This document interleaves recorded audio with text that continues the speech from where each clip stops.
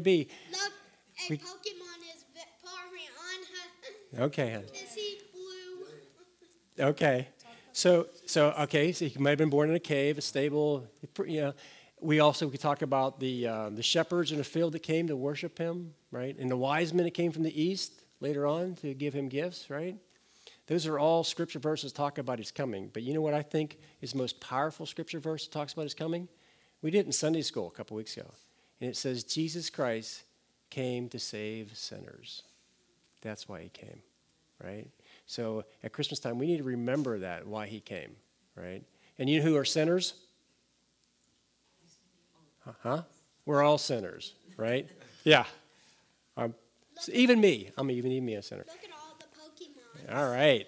There's Vaporeon, Espeon, Glaceon, Leafeon. Okay. Thank you, Dylan. And Umbreon. Thank you, buddy. All right, so let's pray. All right, let's pray about the meaning, the coming of Jesus for Christmas and what that means to us. Okay, we're going to pray now, buddy.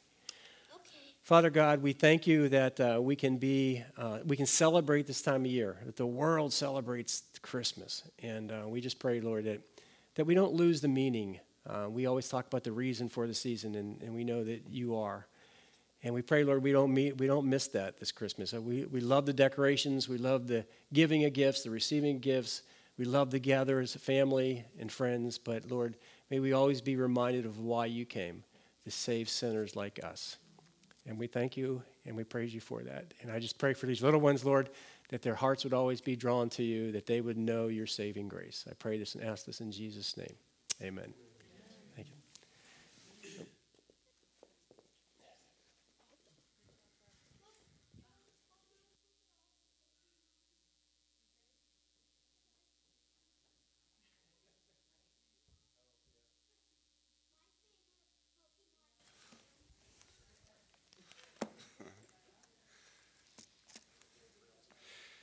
Good morning. Good morning. Please open your Bibles to Romans chapter 8.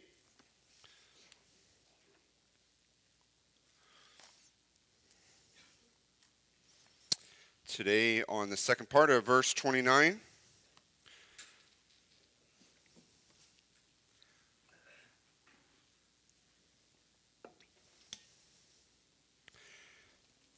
I was teaching the boys this week. We're discussing Christmas around the world, and our focus was on Japan. And there aren't many Christians in Japan. Most of the traditions that they have are, like many of ours, commercialized. But they have a tradition of Christmas dinner that they celebrate. Does anybody know what they do? Not you, babe. Anybody else? No? It's Kentucky Fried Chicken.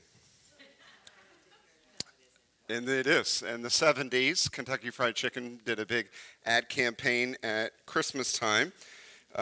Now they associate Christmas dinner with Kentucky Fried Chicken, which, comparatively speaking, is not a bad one. It's not a bad one to take on. But one aspect of their celebration that I loved is that the only gift exchange is the parents giving the children gifts. And when those children get a gift, they get one gift.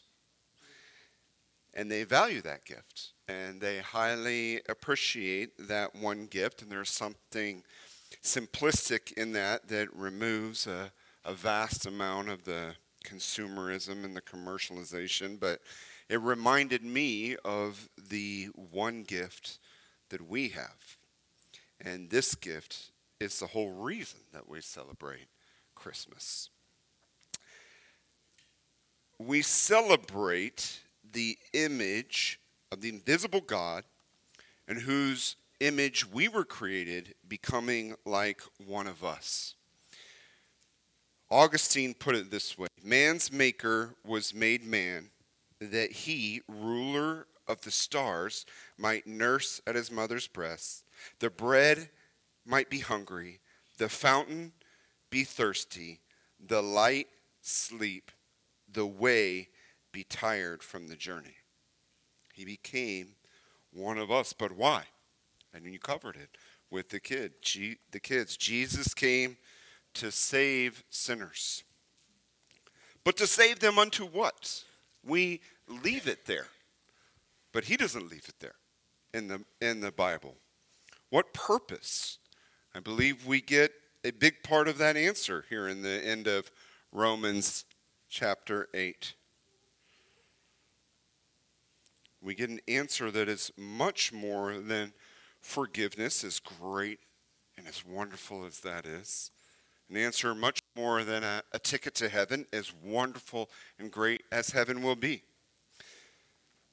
Romans 8:29 says, "For those whom he foreknew, he also predestined to be conformed to the image of his Son, in order that he might be the firstborn among many brothers." We covered last week that this foreknowledge was a covenant choosing by God and whom he was going to pour his love out upon. But he didn't just choose us to choose us. He chose us to be a part of his family, to be his people. He chose us, those created in his image, to be re-imaged into the image of his Son, who is the preeminence of this family. So let me read Romans 8, starting with verses 28 through 30. "And we know that for those who love God, all things work together for good, for those who are called according to his purpose. For those whom he foreknew, he also predestined to be conformed to the image of his Son, in order that he might be the firstborn among many brothers. And those whom he predestined, he also called. And those whom he called, he also justified. And those whom he justified, he also glorified." We saw last week that there is a lot to predestination. And I want to get into that thoroughly next week with you. But this week I want us to just see the context of what Paul is saying the purpose of predestination is. What God ordained before the foundation of the world is that his chosen people, those whom he foreknew, whom he poured out his covenant love upon, would be conformed to the image of Jesus Christ. This is what he predestined us for. This world that we live in now isn't a reaction of God, as if he created it perfect and we messed it up, and now he's got to come up with plan B and figure out how he's going to rescue us. It wasn't some sort of chaotic war council type meeting among the Trinity to see how they're going to fix this, that we screwed this up. He wasn't caught off guard by our sin or our rejection of him or our inability to bridge the sin gap. Paul says, in speaking of the gospel, we impart a secret hidden wisdom of God, which God decreed before the ages for our glory. Before the earth was formed, God decreed this plan. I read to you similar verse from Ephesians, and I will read it again next week. But Paul says in Ephesians 1, "Blessed be the God and Father of our Lord Jesus Christ, who has blessed us with Christ in every spiritual blessing in the heavenly places, even as he chose us in him before the foundation of the world." For what reason? That we should be holy and blameless before him. We should be Christ-like. In love, he predestined us for adoption to himself as sons through Jesus Christ, according to the purpose of his will. Paul's whole point in this section, this whole Romans 8 section that we've been in for a little bit, is that we can have hope. We look forward to our glorification, our bodily resurrection, our realized adoption as children of God, because it was always a part of God's plan for it to be that way. Before the beginning of the earth, the beginning of time, it was God's plan for us to be resurrected, conformed to the image of his Son. Wasn't a mistake. This isn't a backup plan or plan B. The same Spirit that rose Jesus from the grave will raise his people because God has predestined it to be so. Why? Like I said, the problem for us is that we usually just leave it there, the salvation. It's wonderful. It's wonderful to be redeemed by Christ as we contemplate, as we prepare him room in our hearts. It's Christmas time. It wasn't just for his being born of a baby that he came to earth, right? But for his death and resurrection for our sins. But even that, there's more to it. It's just the beginning. Our salvation is just the beginning. Those whom God chose, he predestined to be part of his family. Jesus is the firstborn among many brothers. Among many, Jesus is the firstborn. And that firstborn, that meaning has a couple of facets to it. First, it means that he is first to be bodily resurrected. 1 Corinthians 15, 20 to 23 says, "But in fact, Christ has been raised from the dead, the first fruits of those who have fallen asleep. For as by a man came death, by a man has come also the resurrection of the dead. For as in Adam all die, so also in Christ shall all be made alive. But each in his own order, Christ the firstfruits, and then at his coming, those who belong to Christ." So he is the first to be resurrected from the dead. It also means that Christ is the firstborn in preeminence in this family of God. We will be like him in glorification in this resurrected body, perfected body, but we will not be like him in place of honor. He is the only one worthy of worship and worthy of praise. Colossians 1, 15 to 18 says, "He is the image of the invisible God, the firstborn of all creation. For by him all things were created in heaven and on earth, visible and invisible, whether thrones or dominions or rulers or authority, all things were created through him and for him. And he is before all things. And in him all things hold together. He is the head of the body, the church. He is the beginning, the firstborn from the dead, that in everything he might be preeminent." He is the firstborn. He is the first to do it, and he is the first, the one in the place of honor, the only one deserving of our worship, the only one deserving of our praise, the reason that we are here. Jesus is preeminent. But Paul says God predestined us to be like him, to be one of many brothers, to be part of this family. There's an ancient English proverb, you've said it probably many times, blood is thicker than water, right? Family bond should be tighter than anything that there is. But the rabbinical proverb says this: the blood of the covenant is thicker than the water of the womb. Meaning this family is what should be thicker than anything else on earth that would bind us together. Jesus unites us together as part of God's family in no ways that any family bond on earth can do. It will last for all eternity in him. What he has started now, here in this church, take a look at these faces, because you're going to see him forever. You may think that's a good thing now, bad thing. So we're dedicated to each other in the name of Christ. to our brothers and sisters in Christ. We forge bonds with each other, go through trials with each other. We pray for each other. We point each other to Christ. We are a family. This bond that precedes all others. And we do things, right? We meet together. We take time out of our day to meet together, to pray together. We do things like meet at someone's house on a Saturday and get them moved.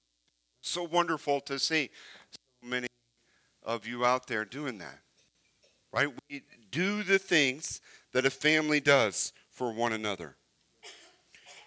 We are born of God, worshiping the firstborn, predestined to be conformed to his image. So those whom he foreknew, he predestined to be conformed to the image of his Son, Jesus Christ. Now, as we saw, I believe there's a big eschatological aspect, and this means that our bodies, these breaking down bodies of ours, will be perfected. No more hurting, no more pain. Yeah, praise the Lord. And we see that in Philippians 3, verse 20 and 21. Paul says to the Philippians, our citizenship is in heaven, and from and from it we await a Savior, the Lord Jesus Christ, who will transform our lowly body to be like his glorified body by the power that enables him even to subject all things to himself. So he comes when he returns. If we've already passed, he's going to raise our glorified body. If not, we will meet him. Glorified, perfected bodies. That is one way in which we will be like him. But this process has already started here in this life. He's already initiated. The victory has already been won, and he's initiated this. We live in the already not yet. So I believe this conforming to Christ is right now as well. In this life, all things work together for our good to conform us to the image of Jesus Christ. There's a spiritual aspect. When we are saved, we are declared righteous. But as we live, every single thing we go through serves to make us righteous, holy, godly, Christ-like, to conform us to his image, to make us like that. If you know yourself like I know myself, that's a pretty big deal. It's a lot of work he's got to do. 1 Corinthians 15, verse 49 says, just as we have borne the image of the man of dust, we shall also bear the image of the man of heaven. He will do it. He will make you holy. When we suffer, we turn to him. We press into him. And it serves to make us more like him, to grow us in holiness. Do you desire holiness? Do you want to be like Jesus in this way? Peter says in 1 Peter chapter 1, verses 6 and 7, in this you rejoice, though now for a little while, if necessary, you have been grieved by various trials, so that the tested genuineness of your faith, more precious than gold that perishes, though it is tested by fire, may be found to result in praise and glory and honor at the revelation of Jesus Christ. Our suffering, our hurts, our trials, our tribulations, they serve to make us more like Jesus, and we have covered this.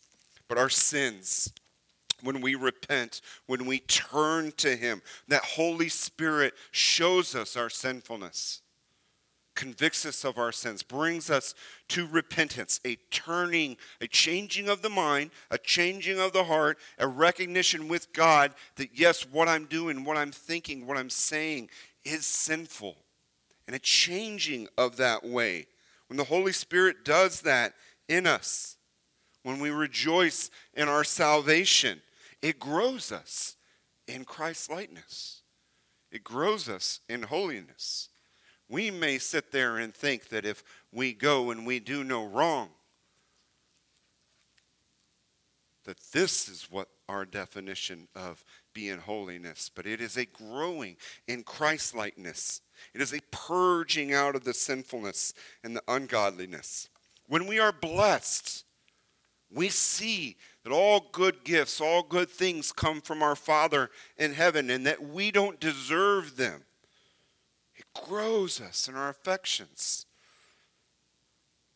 our godliness. It grows us in this way. And I'll read again. We know that for those who love God, all things work together for good. And this is what Paul is saying that good is.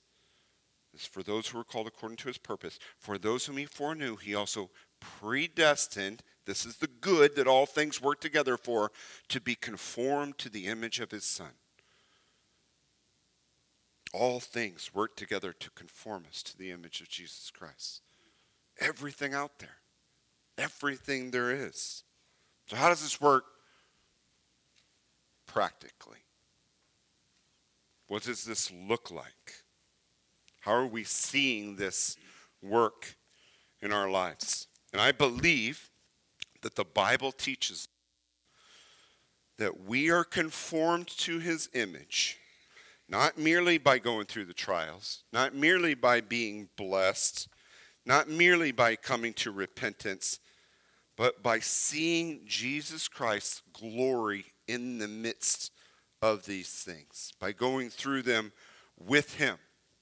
Recall Romans 8, or flip back just a page to verse 16 and 17. It says, the Spirit himself bears witness with our spirit that we are children of God, and if children, then heirs, heirs of God, and fellow heirs with Christ, provided we suffer with him, in order that we may also be glorified with him. So we're going through these things with God. We are seeing God in the midst of the trials. We are seeing God in the midst of the blessings. We are seeing God in the midst of the repentance. We are seeing God in all of life, and not just seeing him. This is how Paul says we are changed. 2 Corinthians 3:18. We all, with unveiled face, beholding the glory of God, the glory of the Lord, are being transformed into the same image from one degree of glory to another. For this comes from the Lord, who is the Spirit. We are being conformed to the image of Christ when we behold his glory. We see it. That's what changes us. The glory of the Lord is the beauty of his character on display. When we see the love of God on display, when we see the mercy of God on display, when we see the faithfulness of God on display, when we see God's provision and his protection, when we see those things on display, we behold. First, we see it. We recognize it. That's God. This isn't the government, or this isn't my parents, or this isn't whoever providing. This isn't the doctor bringing the healing. That's God. God did this. I see it. Okay, that's the seeing. But more than that, we behold it, right? It does something to us. It moves in us. It goes into our hearts. We treasure it, and we recognize it as his, and we value it as wonderful. Do you know what I'm talking about? You've had these moments in your life. Sometimes it happens during the message, and it's completely not me, but something of the Word of God is proclaimed, and you're like, that's right. That's good, and I love that. And it moves in us. That is seeing the glory of God on display and beholding it. So we treasure it. We recognize it. We value it as wonderful. So when I'm sick and hurt, and I receive healing or comfort, it's that peace that surpasses understanding. That's knowing that's God. Do I truly see the glory of God on display as the giver of that healing or the giver of that comfort? Maybe I'm not being healed, but I've been brought comfort in the midst of this sickness or this hurting.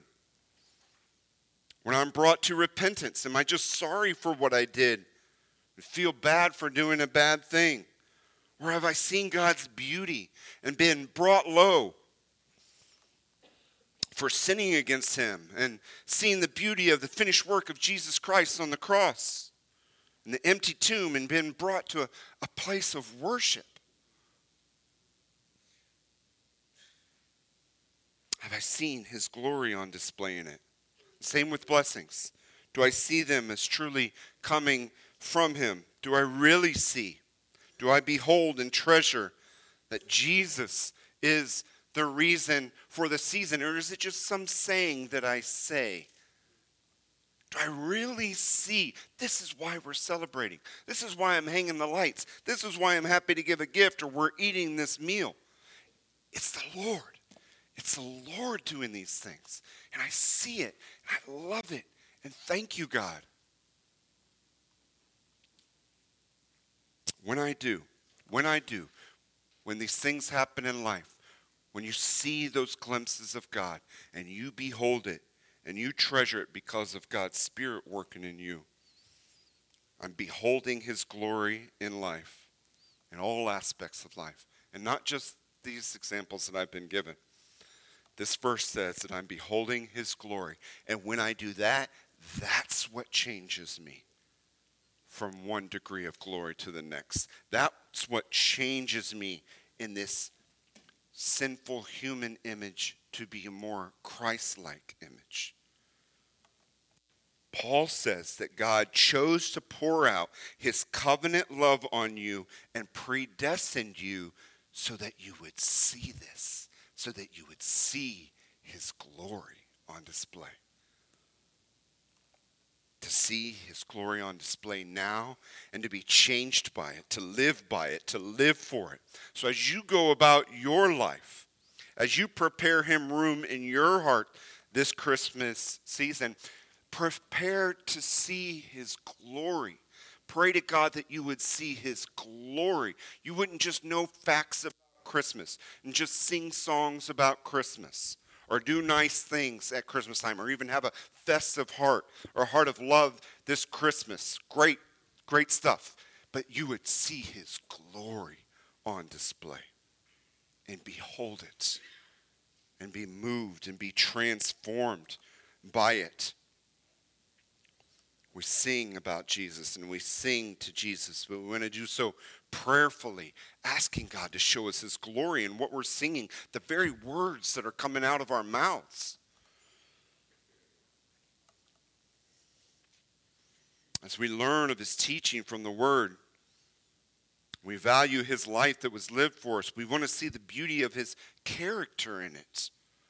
We want to see him, not just recognize and get the facts of these things, but get that awe, get that wow, get that you are amazing, God.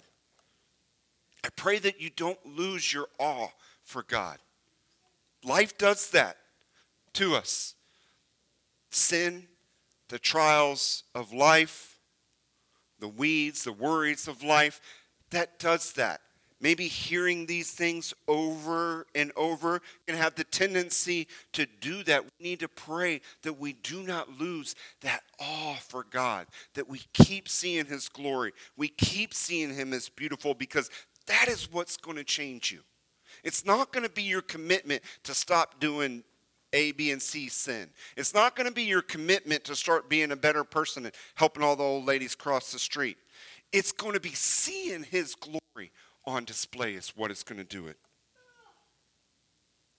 As we praise his death, as we praise his resurrection and his promise of return, we want to seek to not just know it, but to see it as glorious and wonderful and amazing and be in awe. Because when those moments happen, when we see his glory on display, that's when this verse is happening. All things serve this purpose. Romans 8:28. We know that for those who love God, all things, all the times that we see his glory on display, it works together to transform us into the image of Christ.